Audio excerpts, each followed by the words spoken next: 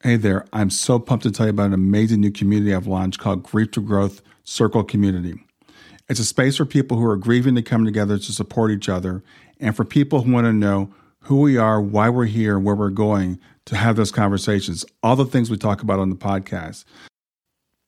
So I invite you to join me at grieftogrowth.com/community to become part of this compassionate crew. The best part, it's 100% free. And you have access to me in addition to everybody else in the community. In fact, the podcast will be there so you can talk about the things we talk about in the podcast right there in the community. There's also some premium content if you want to go deeper in the work I'm doing, but mostly it's about building relationships and community and about sharing resources and supporting each other.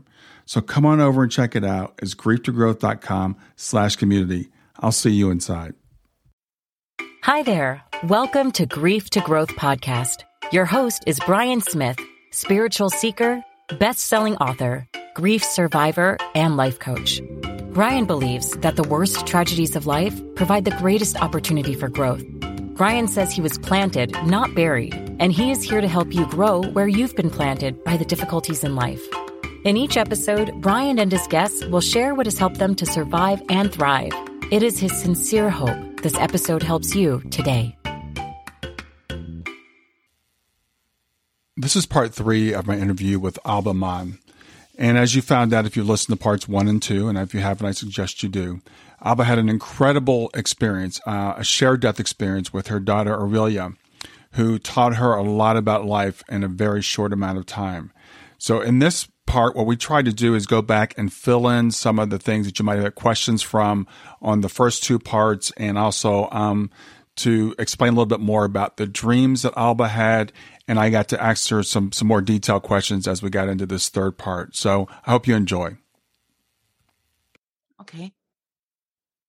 Hey, everybody. This is Brian Smith back with another episode of Grief to Growth. And today I've got a follow-up interview with Alba Mann. And I want you to go back and listen to the interview I did with her recently, where she talked about her joint near-death experience or shared death experience with her daughter Aurelia, who died during childbirth. And it was a really amazing experience. Alba had some precognitive dreams where she knew this was going to happen, or had dreams that kind of envisioned it beforehand, and learned some really valuable lessons in her NDE. And her NDE was so detailed and so rich that we actually ran out of time. So I'm having her back today to tell me a little bit more about the premonitions she had and to fill in some of the gaps make sure you go back and listen to that, and I'll put a link to it in the show notes. But with that, I want to welcome back again to Grief to Growth, Alba Mann. Hello, everyone. Brian, thank you for having me. Yeah, Alba. I'm happy to talk about. Yeah. Yeah. Thanks for being back. And as I was saying in the intro, your experience was so rich. I was so enwrapped and so fascinated listening to it. I didn't get a chance to ask you many questions, but you wanted to fill in some gaps about some of the precognitive dreams you had, or some of the premonitions you had. And then I want to ask you some more questions just to fill in some of the gaps. Yeah. Well, I described 3 of my premonition dreams in my book, Proof of Eternity. But actually it started at around the age of 12 years when I was swimming with a friend during summertime, and she and I were talking about what ideas we had for our future. And she mentioned that she would like to have children when she was old enough to have them. And she asked me what I thought about that, if I wanted to have children later on. And I said yes, but definitely not, a single child. I would like to have 2 or 3. And for some reason, I had this distinct feeling that one of my children would die at some point. And it was such a strange thought and such a weird feeling of being absolutely sure about that was going to happen in my life at some point in the future, that at the age of 12, I just decided I must find a solution for this problem. And my first solution was, well, I would try to get around that. And I had this idea, well, I wouldn't have any children, so I wouldn't have to, get in trouble with this whole topic, and I would just put it aside and live my life without any of those problems. Mm-hmm. And the second thought that I had was, well, if I decided to have children, then I would definitely not have just one, because with this strange feeling that one of my children would be dying while I was still alive, I didn't want to run this risk of just having a horrible experience with just one child. So I decided that would be kind of a, emergency situation. I would just try to make sure it wouldn't be that bad. But I forgot about it pretty soon. I didn't think about it that much. And it was just a very strange, feeling. And I actually wasn't interested in that at all. When I was 17, I did a lot of paintings. And one of the paintings, I decided I want to make a painting about my life, like about my future life. Mm-hmm. And I didn't plan anything about it. I just put some colors together, and out of nothing, I painted different people standing at one side of this picture. And it was sure that they had distinct features. So I had this feeling that they were real people, but I had no idea who it was. And there were two of them at one side, and then there was a little gap. And then there were the ones on the other side. And I had no idea why there was a gap between them. But I found this painting after my daughter had died, and it was a real shock to me to find it, because I could see the personal features of all of my children that were alive. At that time, I saw that, I could recognize all of my children on this picture. And I even saw that there was this little gap between my second and my fourth child, where my third child should stand, where Aurelia should stand. And there was nothing. So there was a little place for her, a space left, so that she wasn't forgotten, but she wasn't among my children that were alive. And this was really, it shattered me to see that I had some foresight at the age of 17 without any idea what it actually meant. And I remember that one of my friends asked me who these people were that occurred in this painting. And I said, I have no idea. And I think it's, nice people. I had this impression that it was holy people that were praying for me. That was my impression at the time. I had no idea why they would pray for me, or, what they would pray for. I just knew that they meant well for me and that they were nice people. And I was glad to have them on this picture about my life. But I had no idea that this would be my children. So this was very remarkable at the age of 17. Mm-hmm. And at the beginning, at around 20, I had another premonition, but it was like a flashback. I saw the line of my life, and it looked a little bit like a DNA. It was twisted and turned, but it was a kind of a line that was in motion. And there were 3 red dots, big red dots on the 3 different spots on my line of life. And I realized that, where I had already a child born at that time. So my first child was one of those dots, and I saw 2 other dots in the future. And I realized that this meant that I would have 3 children.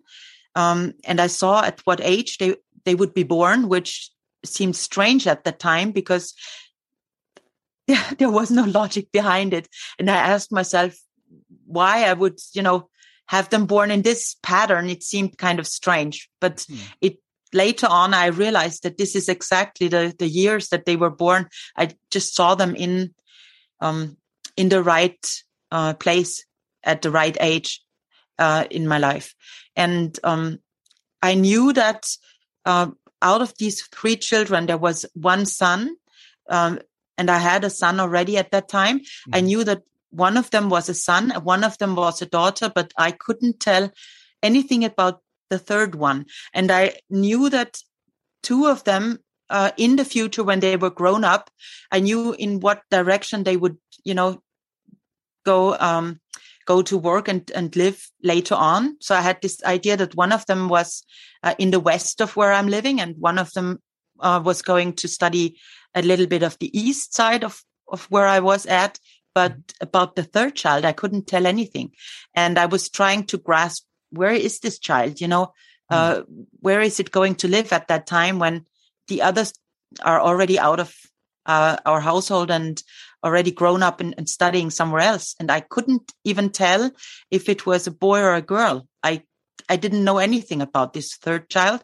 And I realized that this meant that this child is the one who is going to die. And I had no idea which one of those three it would, it would be. So it actually was a pretty stressful situation for me to be confronted with this kind of facts and not being able to put it in a time frame or put it in a logical mindset. If it was my first child, my second, or my third, this was a little bit stressful for me at the time. But I didn't think much about it anymore. I had a lot to do at that time. I was still studying, so there was a lot on my mind, and I didn't really think about it for a long time. I just forgot about it. And the year after that, or maybe the second year after that, about 8 years before Aurelia would be born and dead, I had this very strange dream that shook me to my core. I remember I woke up in the morning and I had this idea that this was such an outstanding dream of such importance that I have to make sure that I don't forget any little detail about it. And so I went downstairs and I wrote it down on a piece of paper, and actually was several pieces of paper because it was a long dream. But I realized that it had a meaning for the future, for my life, but I couldn't understand anything because I couldn't relate it to my life at that point. But I knew it would be very important in the future, and I would want to get back to it. And this dream was when I found it already after Aurelia had been born. When I found it, this was the most revealing thing that ever happened to me, except for my near-death experience. Because looking back from that point in my future, I understood every little detail that was in this dream. It showed me the emergency operation. It showed me the grief. It showed me the recovery from the grief, the physical recovery from the grief, the emotional recovery from the grief, the philosophical recovery from the grief.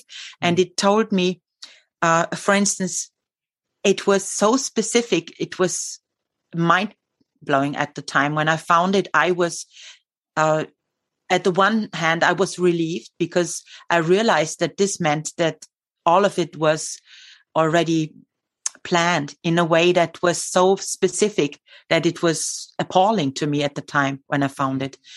And there was two angels in it. One angel was mentioned during my pregnancy. So before Aurelia was born, there was already an angel touching my belly, it said. And the explanation was right in the next line, saying that this angel was trying to warn me and to console me both at the same time. And when I read that, it was so emotional. Everything meant a connection to reality. And this was unbelievable to read it.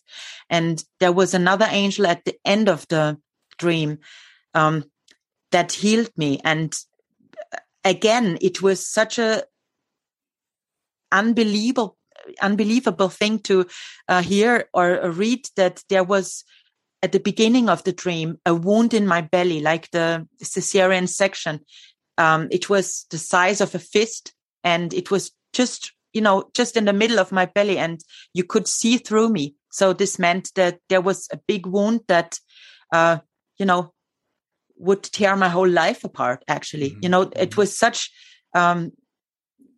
amazing details that all meant one part or the other of the little details that came to life in reality later on.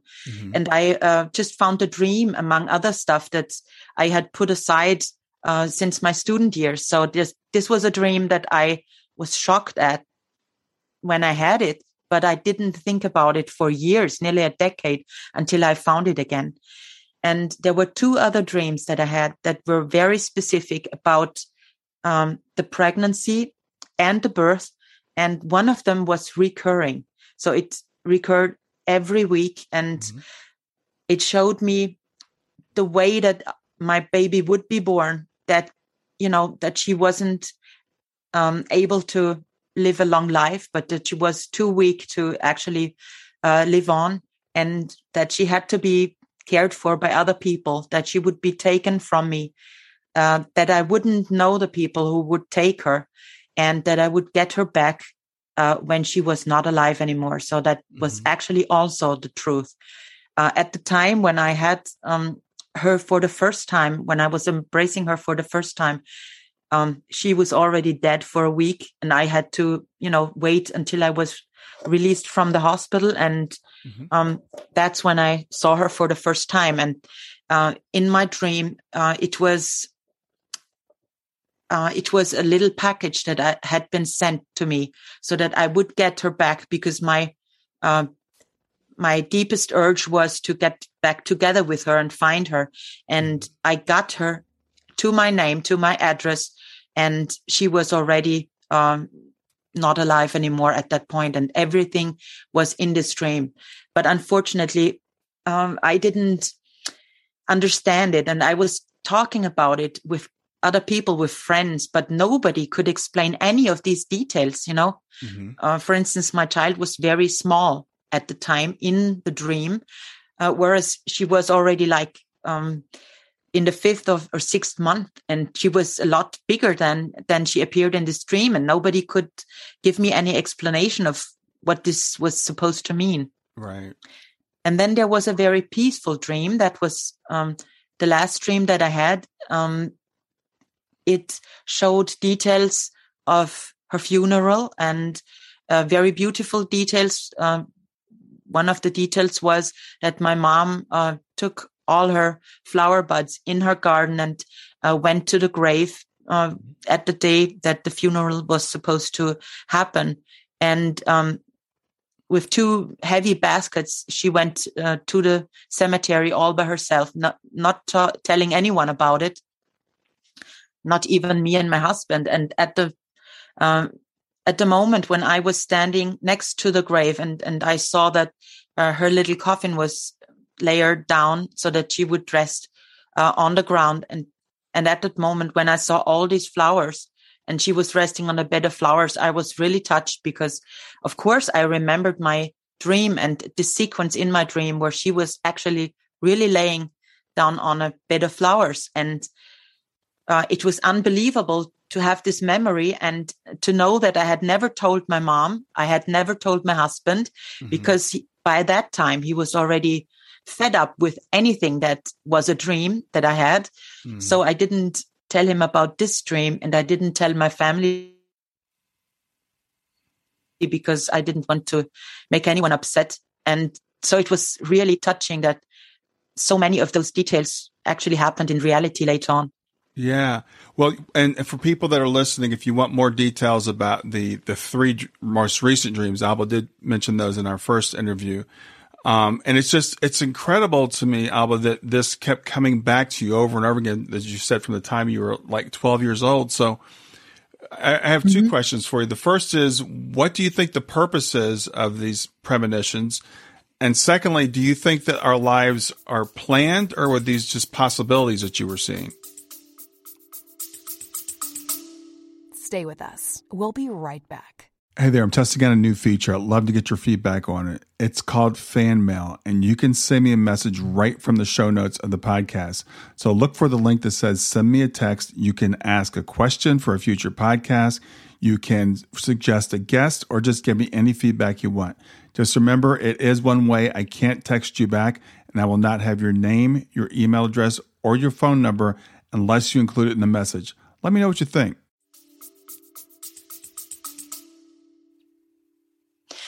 No, I don't think it was just possibilities. To me, actually, in hindsight, all these premonitions were a huge help to accept my fate, because it was a very difficult time for my whole family. And I felt blessed to have had all those premonitions that obviously seemed to prepare me for that huge loss in the future.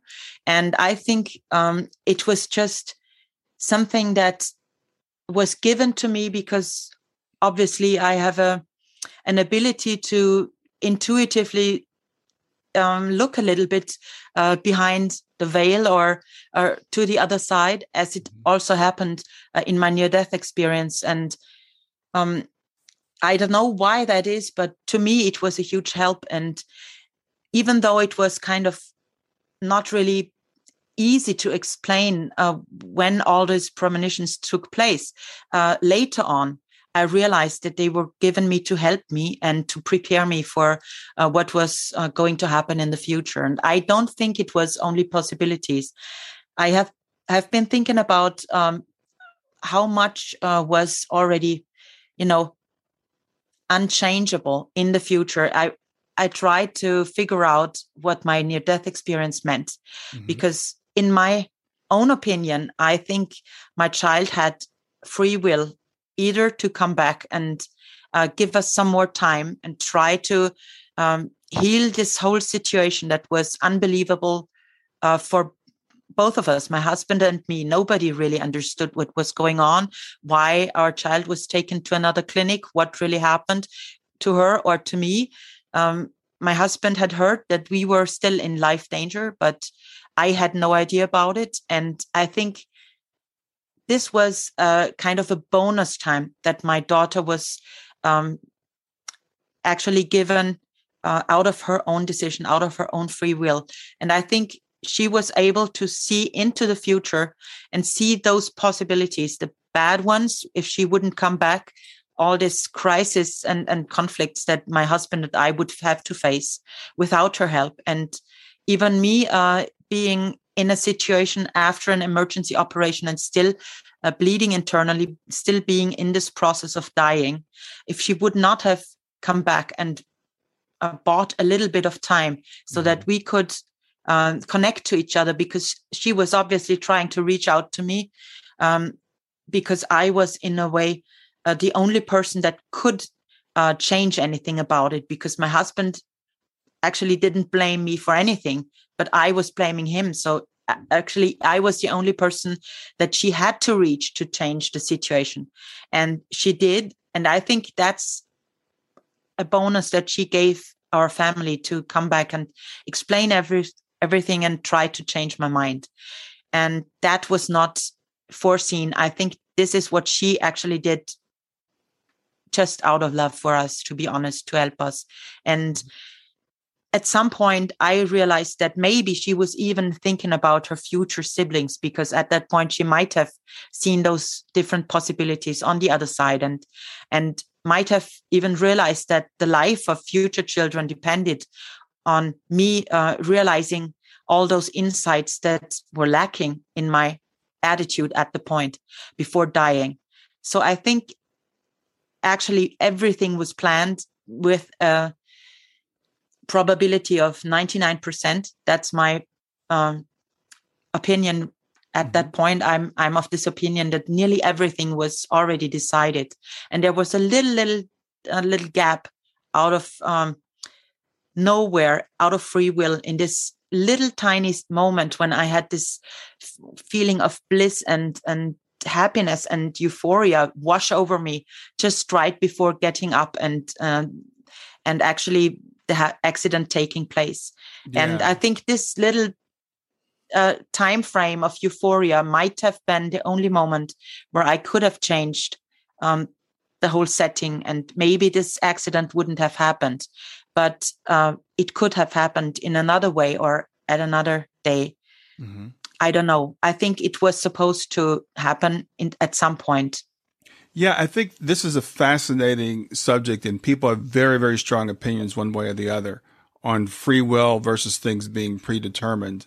And there's really good evidence for both. And I know people, and in fact, I'm thinking of a friend right now who says, well, you can't have both. It's got to be one or the other. And I'm really of the opinion it is somewhat both. But that's not true. Because with those 6 premonitions, with these 6 premonitions, it means to me that a lot of it was already going to happen anyway. So it was planned, but still there was a little bit of free will in it. So I would say maybe 1% of choice that was still left. And there wasn't any more freedom in this whole situation as I look at it now. And I think, to be honest, losing a child is, I think, the utmost complication in life that anyone could ever face. And I think it's a spiritual test of some sort.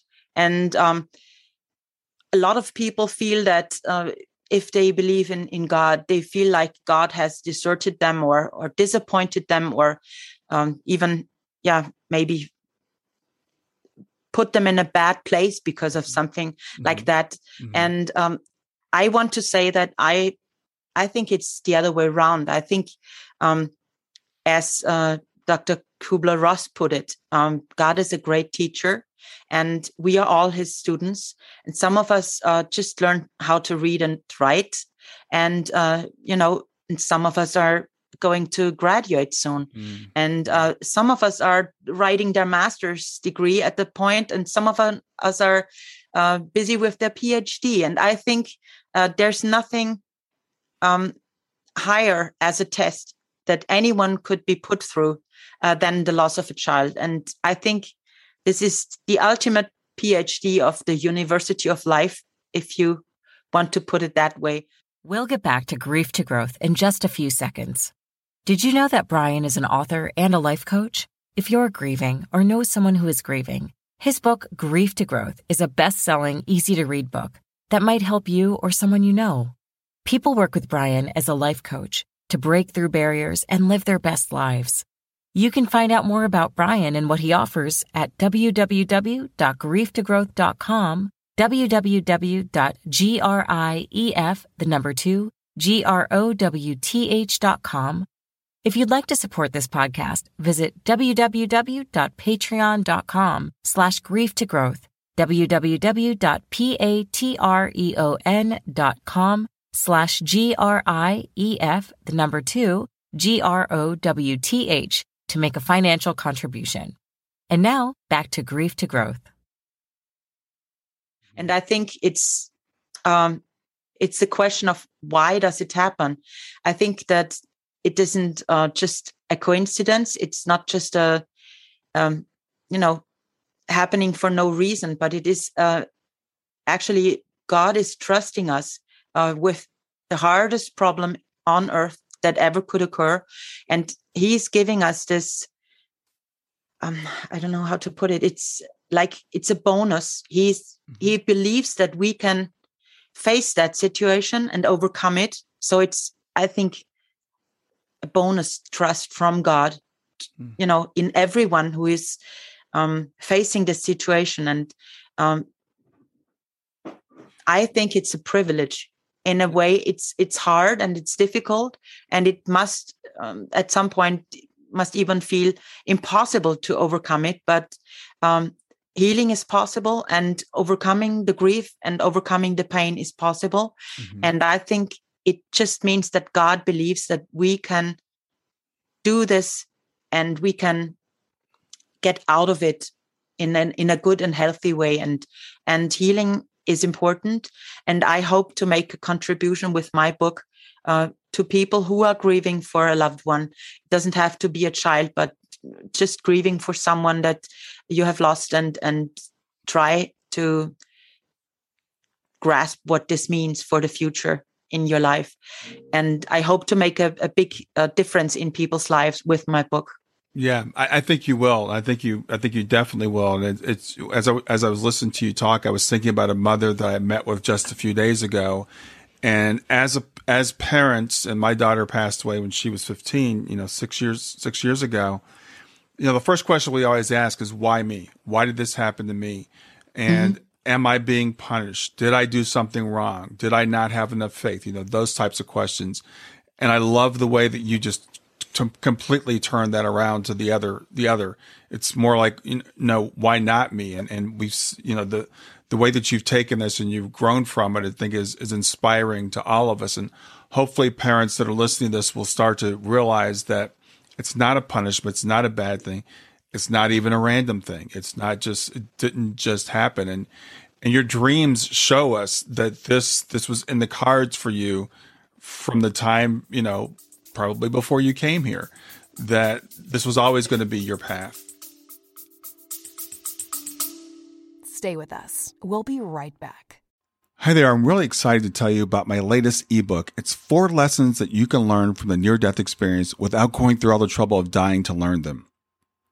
I've been studying NDEs for several years now. I am completely convinced that not only are they 100% real, but that there's some very universal wisdom that we can get from the near-death experience. And I've distilled that down in this book into 4 short lessons. And I've also given you all the reasons why I believe that NDEs are absolutely real. So go to www.grieftogrowth.com/NDE lessons to pick it up for free. www.growth.com/NDE lessons. I hope you enjoy it. Yeah, and something is also very important that I wanted to mention. Exactly this friend of mine that used to talk with me at the age of 12 years old. She was pregnant at the same time with her first child when I was pregnant with my third child, Aurelia. So we even had the due date in the same week. And this was shocking to me to realize that if she had been in my place, she would have died. Because when I came to the hospital after having some tests done, the midwife told me to go back home because my child would be fine. And there was nothing to worry about. And only because I had already some experience as a mother, and it was my third child, I knew instantly that nothing was as it was supposed to be. And there was no way I was leaving this room. And I told her, I'm not going to leave this room unless I have seen how my child is doing. And I want an ultrasound. And I am not going to leave without having got it. And this ultrasound was actually the reason for me to survive, because if I would have gone home, the doctors told me I would have bled to death within 2 hours. So if she would have been in my position, she would have listened to these people and gone home and died. And so I will never forget when she visited me with her pregnant belly, and I was in this ICU unit, just in intensive care. And she came to see me, and it was such a relief to see that she was trusting my feelings as a friend enough to come and see me, because other friends told me, on the phone, how can she even show up if you have just lost your own child and she has her child still alive and kicking in her belly? I said, why shouldn't she come to visit me? Because I was happy to see her and connect to her. And we even talked about it, that she was happy that in a way that she could still see me and talk to me, because she, of course, knew that I could have died instead of getting rescued in time. Right. And so there's a big bit of controversy about this topic and about what friends should do or not do. And in my book, I gave a lot of examples what was helpful from my friends, and also some examples of things that didn't help at all. And what I found is that anyone who visited me and told me what this loss should mean to me, every single sentence about any religious or philosophical interpretation of the loss of my child, it hurt me as if someone would stir with a knife in an open wound. And at the point then, I just had this feeling that this was too much for me. If somebody would want to define what my fate should mean to myself, it felt like overbearing. And later on, I found that the problem that I had with it was actually just because people were trying to interpret my own relation to God or to the future of my life with their own mindset. And this was just something that I couldn't accept at the moment when it happened, and also not later on. I understood that they meant well, but I wanted to be, as there's a saying, to be the captain of your fate. I just didn't want to have anyone meddle with what anything in my life should mean to me. And I definitely didn't want for them to try to decide things for me. Yeah, I can definitely understand that. And one of the things I wanted to do, we talked before I started recording there, I wanted to fill in a little bit, and I know there's some very, very personal details, so you tell as much or as little as you want. But when we talked earlier, I wasn't clear what type of accident you had that led to Aurelia, being delivered early. So as much as you want, can you fill in what the accident was? And I think it's important as to where you are today in your life. So just go ahead and fill that in, please. The accident happened at home. When I went to bed, it was pretty late, and my husband and my little toddler, my other daughter, was already asleep, and he had forgotten to change her diaper. So I was trying to get him to, change her and just do his duty, and he was too tired to do it. So I actually just stepped in and I decided to get up and not just leave her like that. And when I was in the bathroom and had changed her diaper, I just slipped and fell onto the side of the bathtub with my belly and with my whole body. And unfortunately, the placenta was up front on the belly outside. So if the placenta would have been at the backside of my uterus, nothing much would have happened. That's what the doctors told me later on. It was just a combination of very unfortunate circumstances. And I blacked out immediately as I had hit the bathtub, and I fell down and I was unconscious for some moments. But as soon as I could, I tried to force myself to open my eyes because I heard my toddler cry, and I wanted to make sure nothing had happened to her, but I wasn't even able to get up. I had so much pain. I wasn't even able to sit up. So I had to, reach out my hand and try to touch her to calm her down. And I was talking to her, and my husband came in and trying to find out what had happened, because I had been screaming at the moment when I fell. And he took our daughter outside, but he didn't know how to get her dressed. I had told him we must go to the hospital and I need an ultrasound at once. But unfortunately, we have 4 doctors in my family. So I meant to say, our child is in life danger. We have to get to the hospital right now. Please get our toddler dressed, because she was just, in her nightgown and in her pajamas. So I told him, just get her dressed and we must go immediately and go to the clinic. And he just heard me say, I want to go to the hospital. He didn't have any idea why. I had told him that our daughter wasn't moving. But in his opinion, that didn't mean much because, sometimes babies in the belly just don't move. So he didn't make this connection to realize that we were in a life-threatening situation. And I wasn't even able to stand up. So I pulled myself up to the side of the bathtub, trying to get up, but I had to sit down. And my whole belly was absolutely hard, unnaturally hard. And the doctors told me later that this is something that happens when the placenta is pulled away from the uterus. The uterus has an instinct reaction to try to get as hard as possible to save the child. And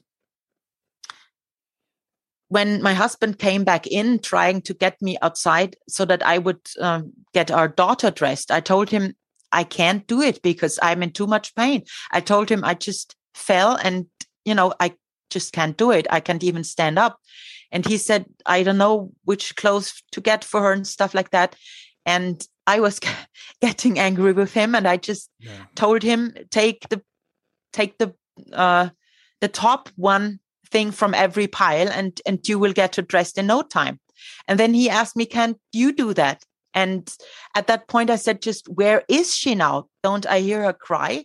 And he said, yes, she's in the bedroom. I put her down on the on our carpet, on our soft carpet in front of the bed. And I said, how could you leave a baby, like a toddler at her age? How could you leave her in another room and just go and talk to me without taking her with you? You know, she's in shock because I had been screaming. So we had this little conversation that was actually a discussion. And I told him, just get her ready and go back and get her in the car. And he felt that I was too unfriendly in my tone talking to him. So he slammed the door shut of the bathroom and he left. And I heard my daughter cry, and I didn't see what had happened, or if he was trying to console her or not. So I had this impression that he didn't do much to console her because she was still screaming in the other room. So I forced myself to get up and, you know, with my both hands on my belly, because I was in a lot of pain, I was walking very, very slowly to the bedroom and trying to console my daughter. And on my way there, I heard that our front door was slammed shut. And I was thinking maybe he went outside to smoke a cigarette. But I was calling for him and he didn't respond. So I had to get my daughter ready. And when I was downstairs in the front of our house, I realized that our car was gone. I realized maybe he went out of the driveway. So I even walked with my daughter out of the driveway to check if he was still just around the corner. And there was no one there. And when I wanted to call him, I realized that my phone was on the second floor in the bedroom and I had forgotten to take it with me. So I had to get upstairs again, still bleeding heavily internally. And I think that's what was the reason why they couldn't stop the bleeding in the first place, because I had too much pressure on my body in this situation. And I couldn't really recover from it for hours until after my NDE, when I had the second emergency operation. Then that was the time when they actually stopped the bleeding and saved my life.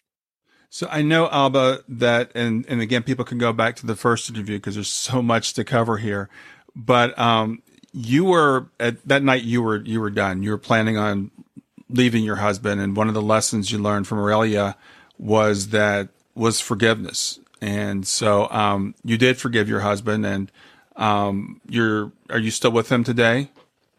Yes, we are still married and together. And what I learned that night was that, of course, from my point of view, I was in anger and rage. I was full of hatred. When I was in this ICU, I was counting the minutes that everything had taken from the accident to my emergency operation in the hospital. And I didn't know how to ever be able to forgive what had happened. And I was blaming my husband from the bottom of my heart. I couldn't ever imagine that there would be any reason how or why I should ever be able to forgive him. And in my near-death experience, my daughter came to talk to me.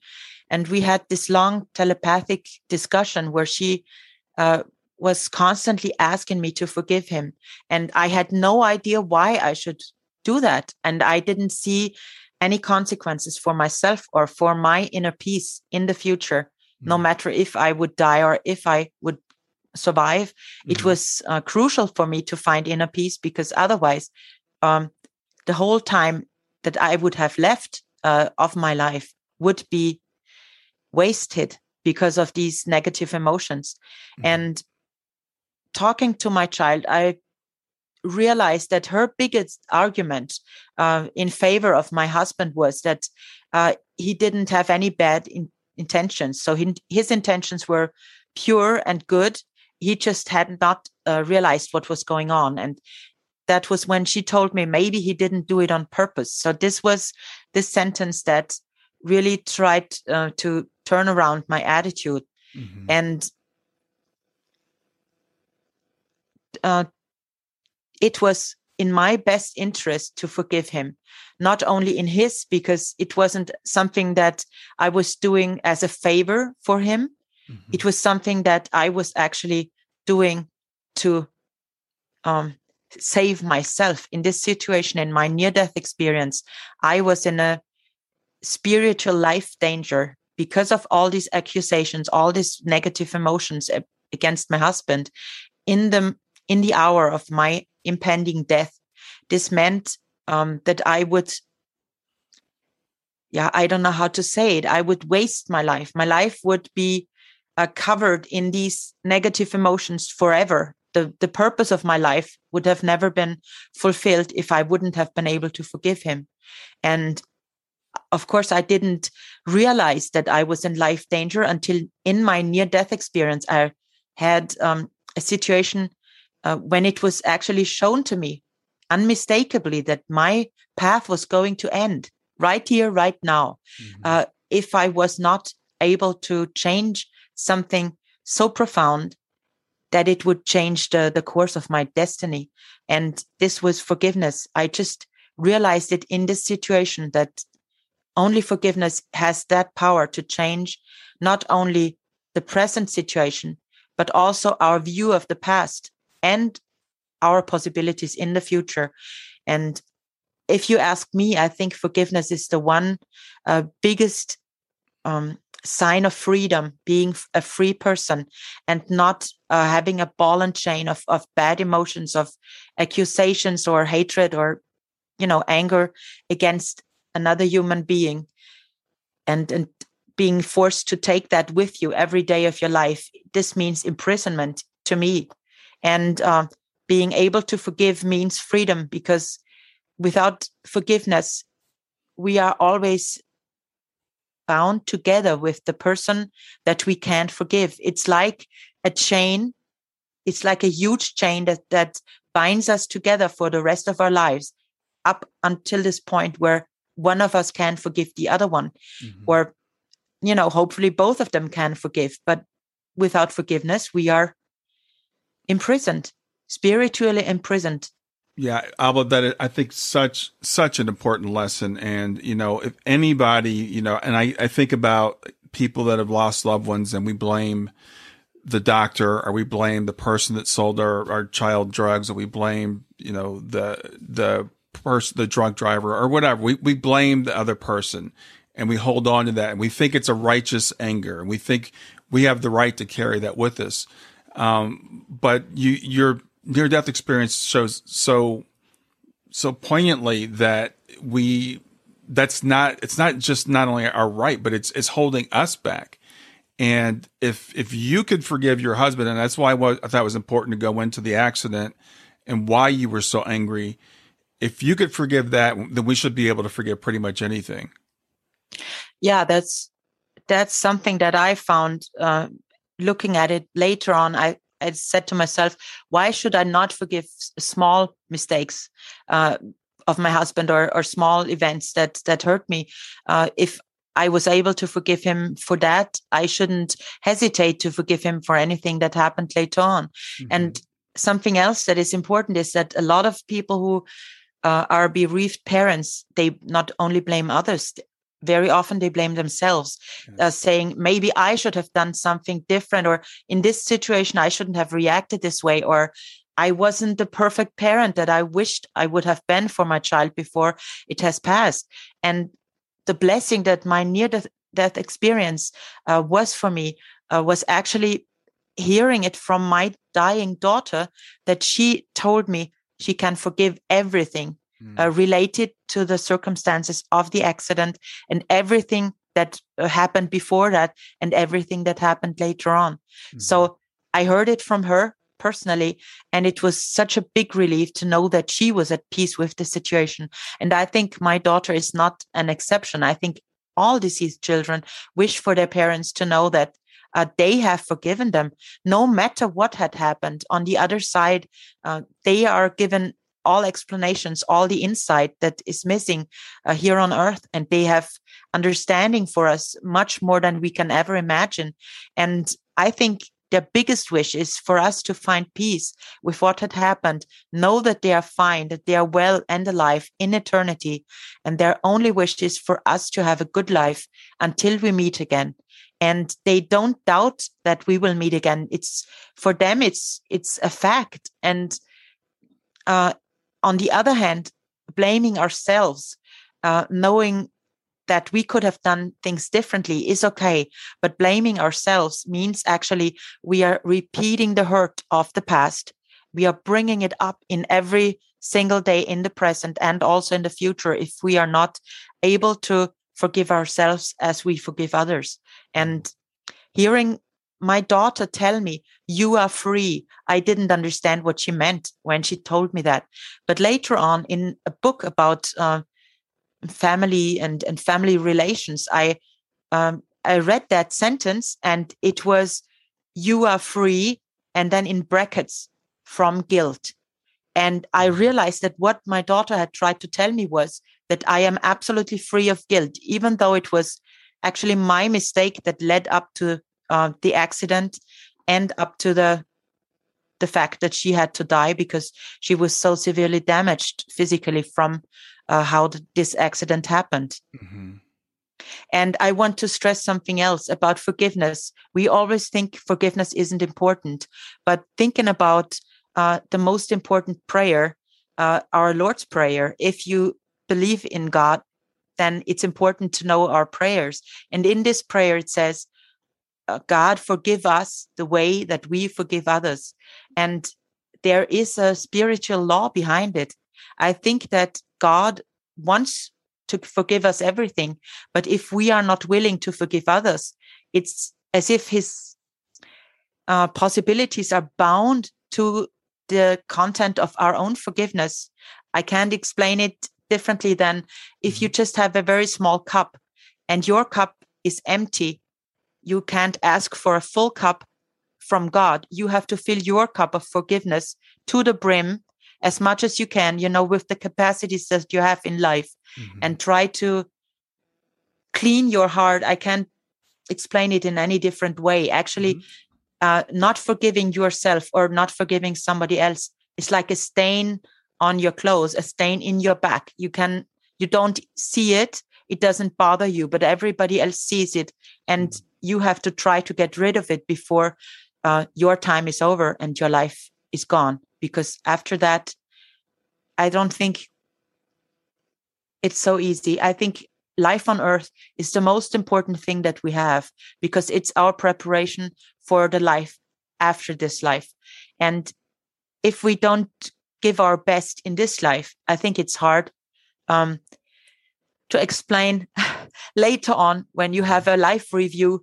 It's hard to explain why we didn't do any better. So I think all of us should just try to live our life to the fullest and give it everything that we have, especially trying to find forgiveness for ourselves and for others, because this is the only way to get rid of the stains of the past.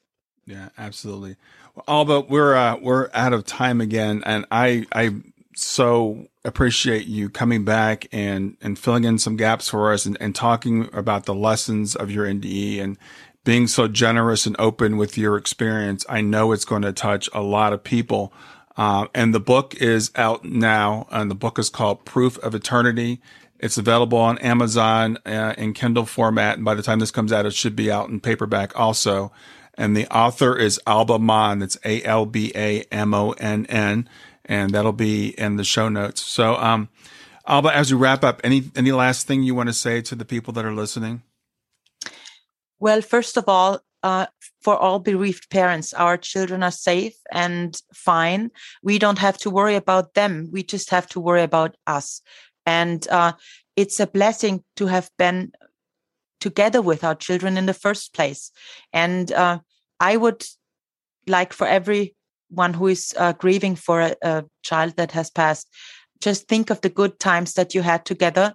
Try to keep up the things that your child loved. Try to give the good that you have touched with your child in your life and in a lot of other people's lives, and try to put that into the future in a way that your child is honored by it, and try to see the good of the past and continue on, because our children wait for us to do the best we can until we are united again. Absolutely. Thank you so much, Alba. You have a great rest of your day. You too. Thank you for having me. Thanks for listening to Grief to Growth. Brian hopes that you find this episode helpful and will come back for future episodes. Brian's best-selling book, Grief to Growth, Planted Not Buried, is a great resource for anyone who is coping with grief or knows someone who is. If you enjoy the podcast and would like to support it, there are 3 things you can do to help. The first is to share the podcast with someone that you think it will help. The second is to go to iTunes, rate, and review the episode. The third way you can support the podcast is by becoming a patron. Head over to www.patreon.com/grief2growth. That's patreon.com/grief, the number 2, growth, and sign up to make a small monthly donation. Patrons get access to exclusive bonus content and knowledge that you are helping to spread the message of grief to growth. For more about Brian and Grief to Growth, visit www.grief2growth.com.